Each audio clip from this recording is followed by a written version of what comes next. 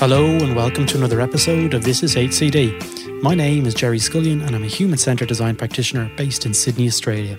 Before we jump in, however, as this podcast was recorded in the Sydney CBD, I'd like to acknowledge the Gadigal people of the Eora Nation as the traditional custodians of the land where we meet today and pay respect to their elders, both past and present. In this episode, we caught up with Hasbrouck, author of the highly recommended ethnographic thinking book. I'll put a link to the book in the show notes. So in this episode, we go through what ethnographic thinking is and how it should be applied to inform richer contextual insights for design teams, and how designers have abused or misunderstood ethnography, and even touch on some retail rituals in the US, and talk about how going off-piste in Jay's research plan in Japan led him into a shoe hotel, and all the rich insights about the culture that followed. So let's jump straight in. Jay Hasbrouck, a very warm welcome to the This is HCD podcast. Thank you very much. It's a pleasure to be here, Jerry. Jay, let's get started and tell us a little bit about how you got involved in the world of ethnography. Sure. My background's in anthropology, social anthropology in particular. And I came to anthropology, I'd say, sort of in the back door. I was interested in visual anthropology at first, and the whole concept of how ideologies drive behavior and how those behaviors are then in many ways reinforced in ideologies. And from there, I moved on to some very applied work, both at Intel and IDEO. And for the past 10 years, I've had my own consultancy. Excellent. And you've just completed, recently in the last year, the book Ethnographic Thinking, which I'm currently working my way through, and it's a fascinating read. So thanks for your time for joining us today. So let's start a little bit more about understanding what ethnography is to you. How would you describe it, maybe to a young child? Sure. Ethnography can be described most simply as the study of people and cultures from the perspective of the subject or the person that's in that culture. And so that's sort of the general working definition. In the book, ethnographic thinking is a different beast. I define that as the thought processes and the sort of ways of being and interacting and seeing the world that develop when people practice ethnography on a regular basis. So it's a disposition, I would say.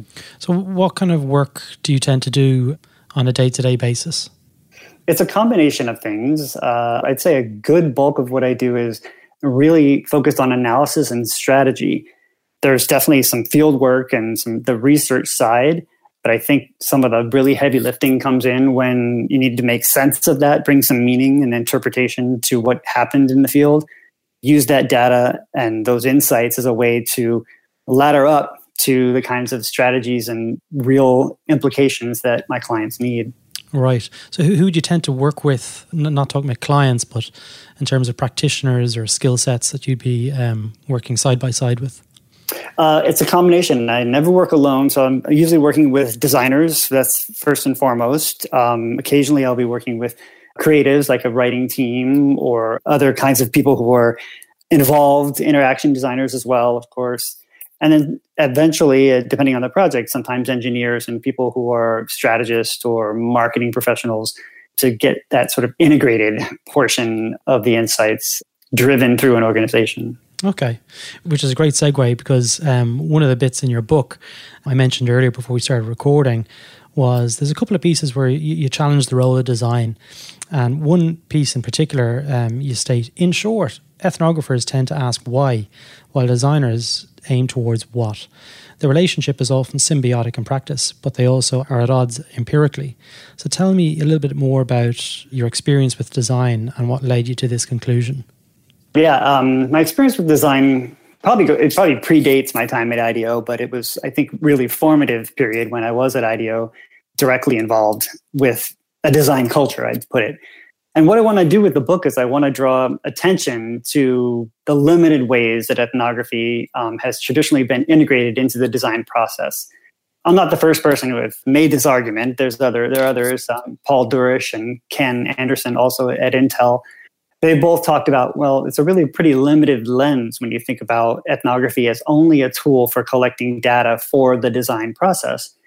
So what I'm trying to do with the book is show that it's a complex relationship. It's great that design has allowed ethnography to have the visibility and demonstrated the value of ethnography. But at the same time, I think a lot of ethnographers, we haven't been as assertive enough about owning and directing the value that's brought to the table other than just insights from customers. Yeah. So by design, what do you mean? Like, are you talking service design, user experience design, or is it traditional visual design? No, it's human-centered design. Human-centered design. Because in my experience, coming from a service design background, we would always ask why. And is that something that the legacy that you've seen, like there's a change in the industry? Because designers, in my experience, always ask why. And that's the bit that kind of stuck out at me in the first chapter. I was like, actually, I don't know if I agree with that. What I was trying to get at there was the trajectory of the two approaches, and that in many ways they're symbiotic, that they actually work side by side really well. If you've got a designer who's, yes, they're asking why at the front end in particular of the design process, but eventually they're trying to drive toward a what. They're trying to get toward that solution or that thing or that collection of things. Whereas I think ethnographers, just by nature, in terms of the disposition, the ethnographic thinking disposition that they bring to the table, are really much more comfortable in many ways of opening questions up, because that's what they do all the time, right? They're always asking why. They ask those types of questions. And so I don't see them as necessarily opposed. I just think it's worth considering that they're at different trajectories.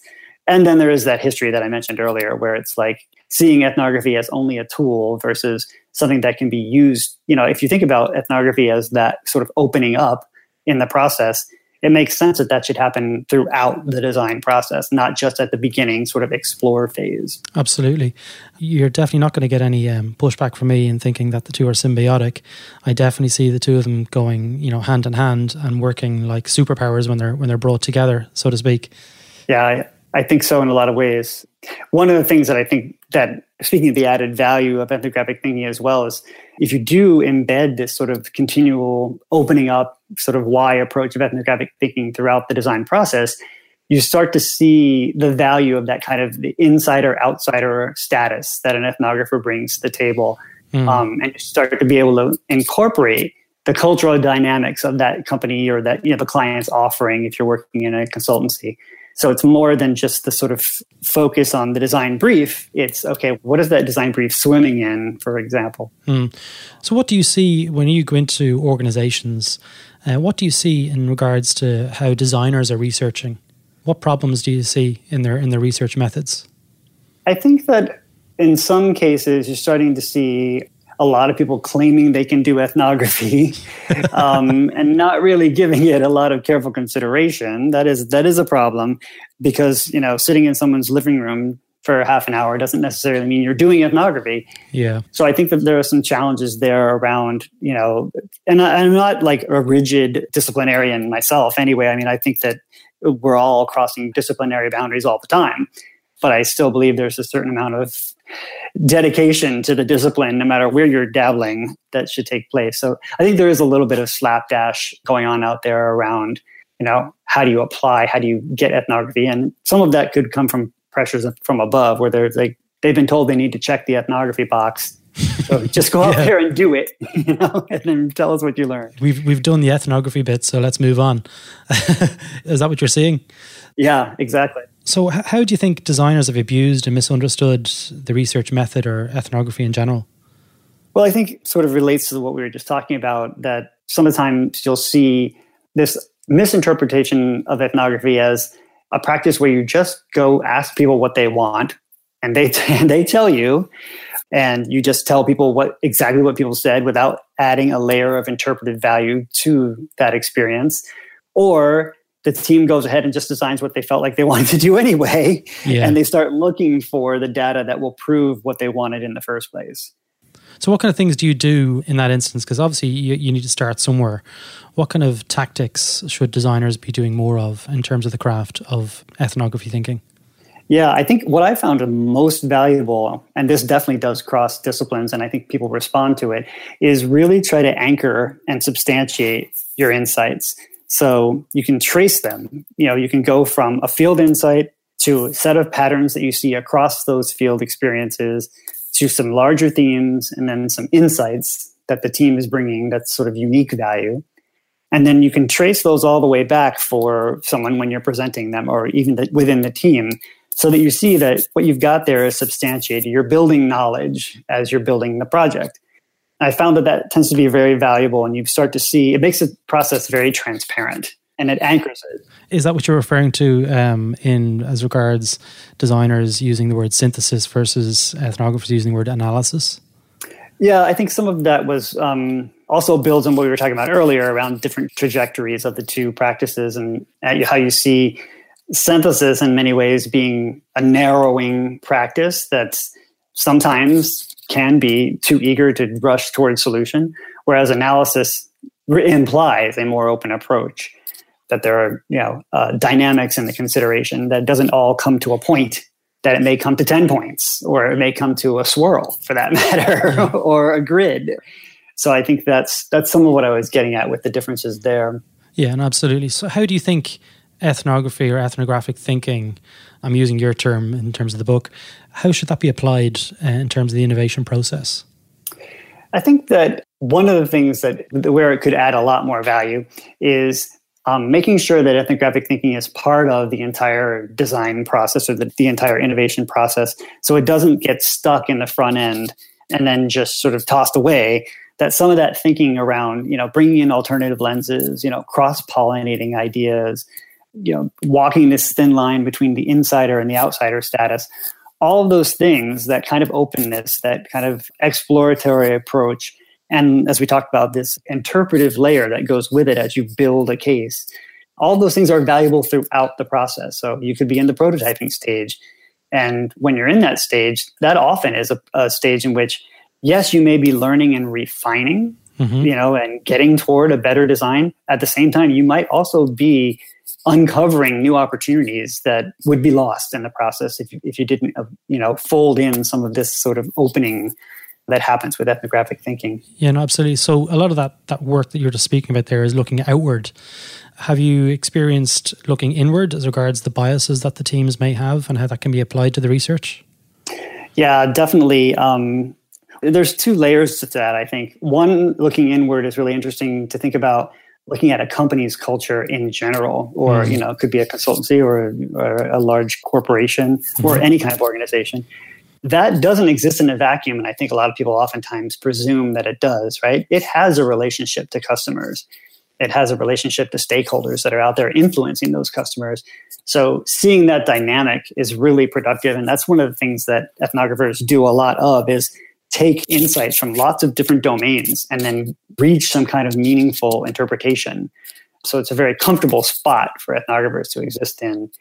And then within teams as well, I think if you go one step down in granularity, that kind of reflexive approach to the team is very helpful as well, where you're saying, let's apply some of this thinking to ourselves. Let's take a good look at, how it is that we interact, what kinds of values we're prioritizing, and the kinds of questions that we're asking. What are the power dynamics at play there that are influencing our product? Yeah.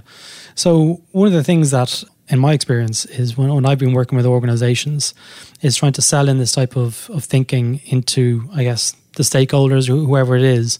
So what's your experience in regards trying to sell in ethnography in regards to trying to get a design outcome? It's always tough. I have to be honest there. And I think part of the challenge is that it's one of these things where it's not like a product where, hey, here's this thing, $30. Do you want it or not? There's no output. Well, there is an output. There's always there's always a learning curve.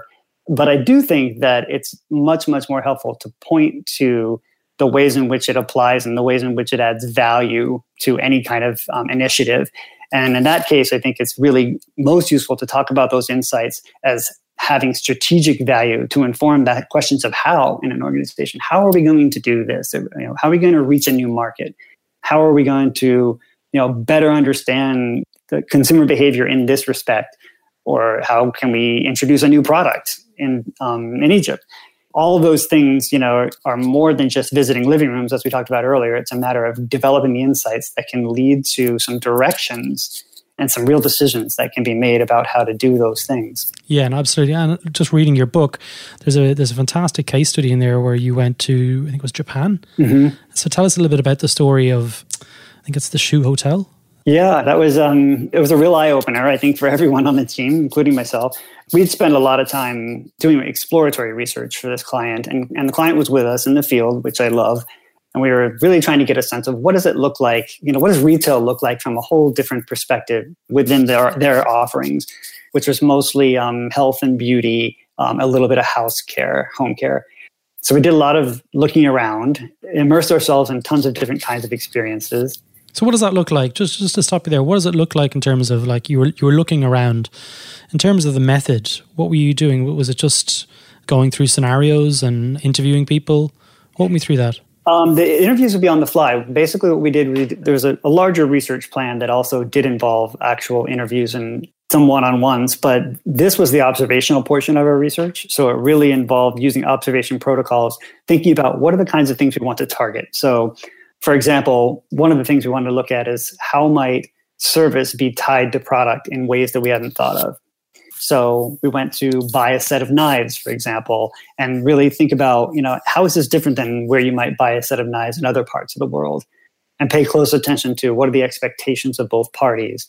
And you may be asking questions along the way, but you're also just being immersed in the process, thinking about, what is it that's being communicated and exchanged here. Yeah. And I'm sure if you've been, that it's the whole retail process is unique in a lot of ways. It's filled with lots of ritual and there are some small formalities and a lot of things built into the expectations between the seller and the buyer. So what is it about those ceremonies that, how have they originated?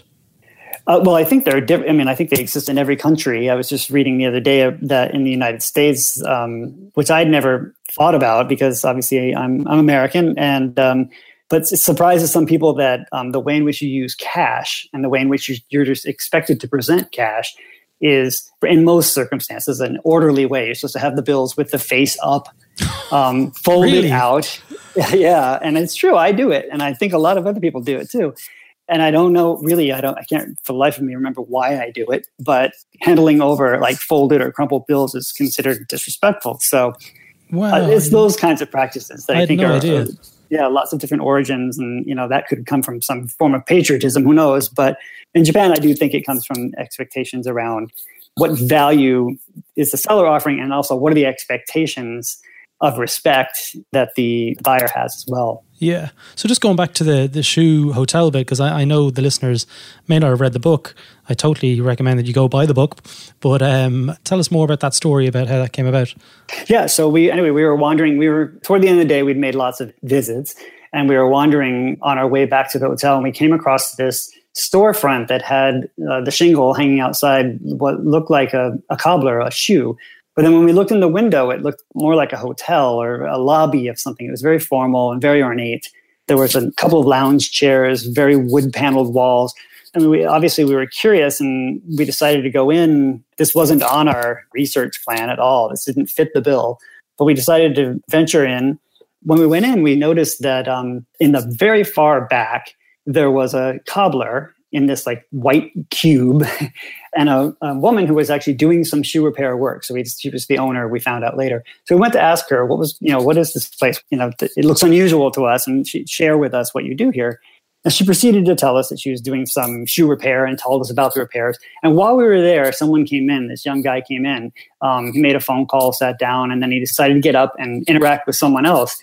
And what we realized that after we saw him go through a series of exchanges where the person helping him brought out a pair of shoes, showed him the shoes, then put them back on a shelf, then went to another sliding panel, opened that up, pulled out a pair of shoes and showed him those, put them back.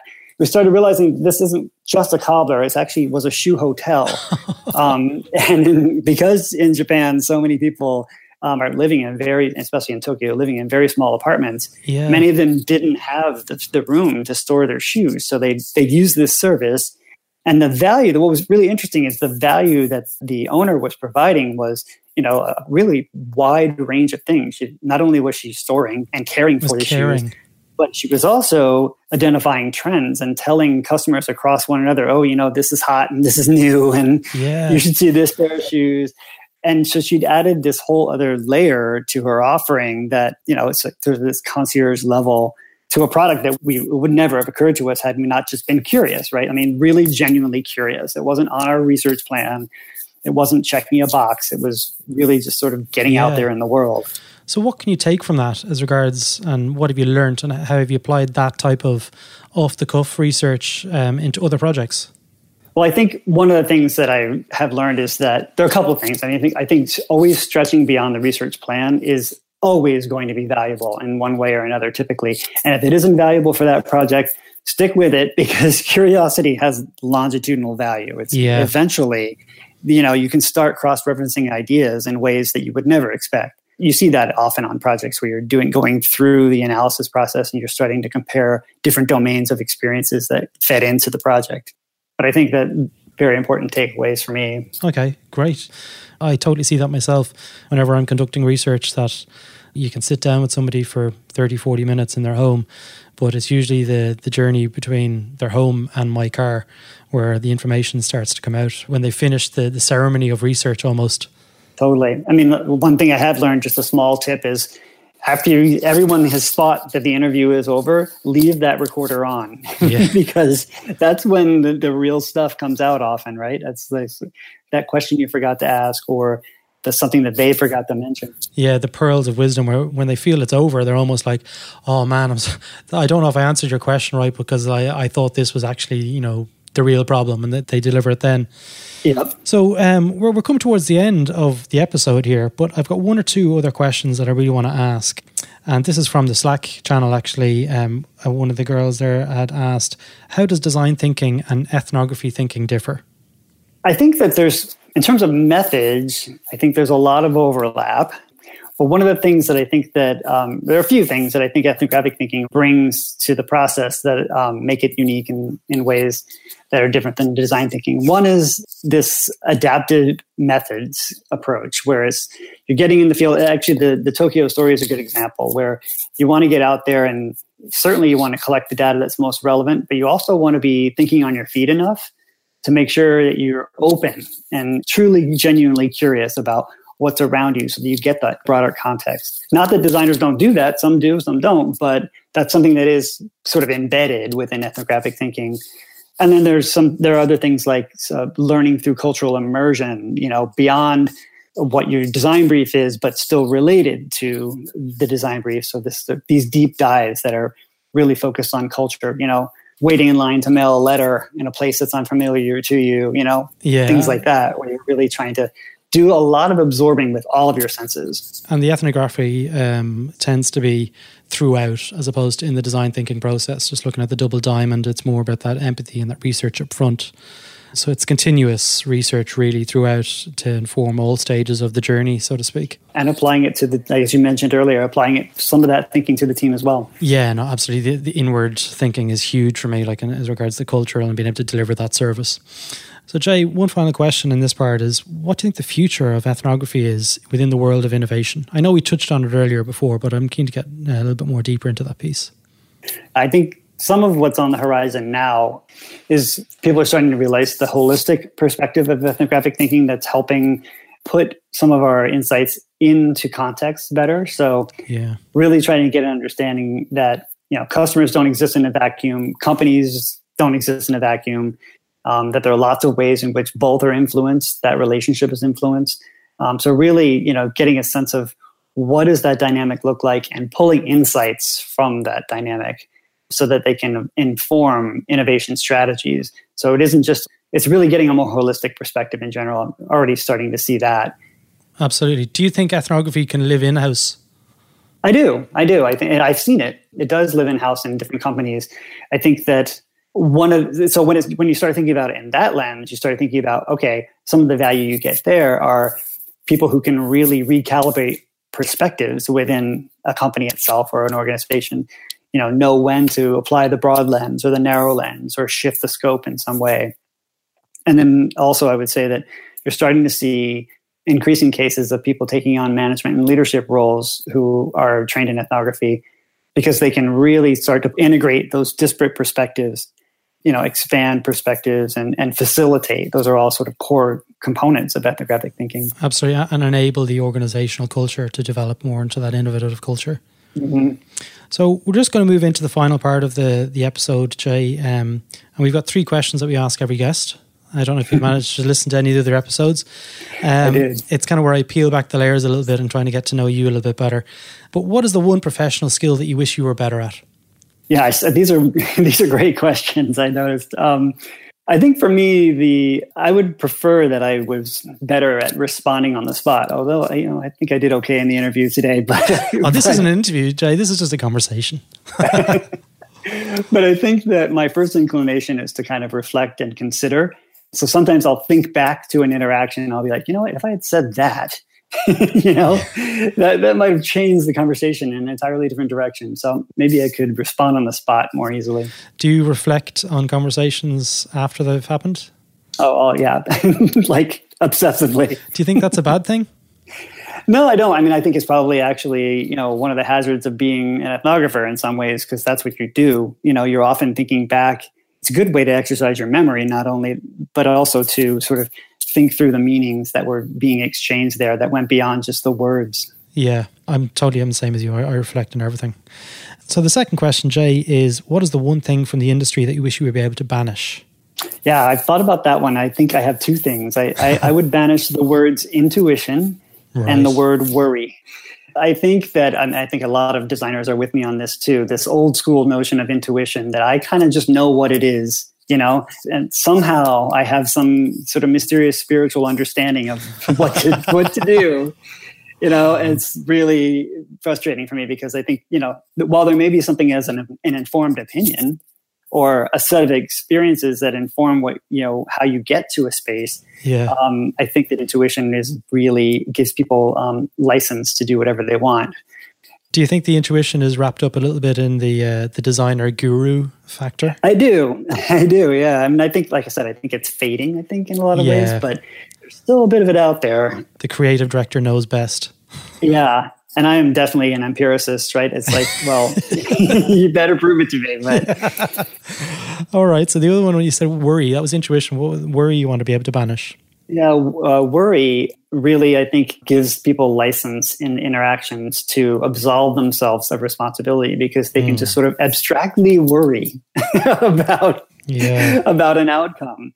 Rather than coming to the table with a solution or, a challenge with a set of approaches you might take to get to a solution. So that one I've seen as this little bit of an escape route. So those two words, I think. Excellent. And the final question, Jay, is what advice would you give to emerging design talent for the future?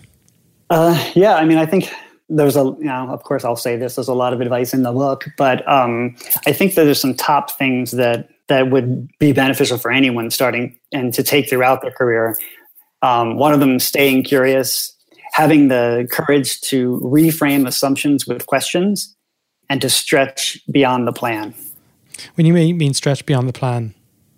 I mean, you may have this route that you've decided that makes sense, whether it be a project plan or a research plan. And I'm sure, and usually they're very well thought out. But when you get in the field or when you get out there in the world or even when you're in analysis of some stage, being able to exercise beyond what you intended is almost always a good thing as long as you don't lose sight and go too far astray. Fantastic. Jay, we're coming towards the very final piece here. How can people connect with you and how can they learn more about what you do? Sure. Yeah, they can connect with me on LinkedIn. I'm there and I check. I'll pop that into the show notes. The link to your LinkedIn is in the show notes. Great. I will most likely be at EPIC 2018 this year in Honolulu, which is the Ethnographic Practice and Industry Conference. Nice. Yeah, so that will be awesome. Aloha. Sounds like you've got a tough life, Jay. Going to Hawaii for conferences. You guys are doing it really well. Yeah, not my plan, but I will certainly attend. And I'll drop a link to the book in the show notes as well.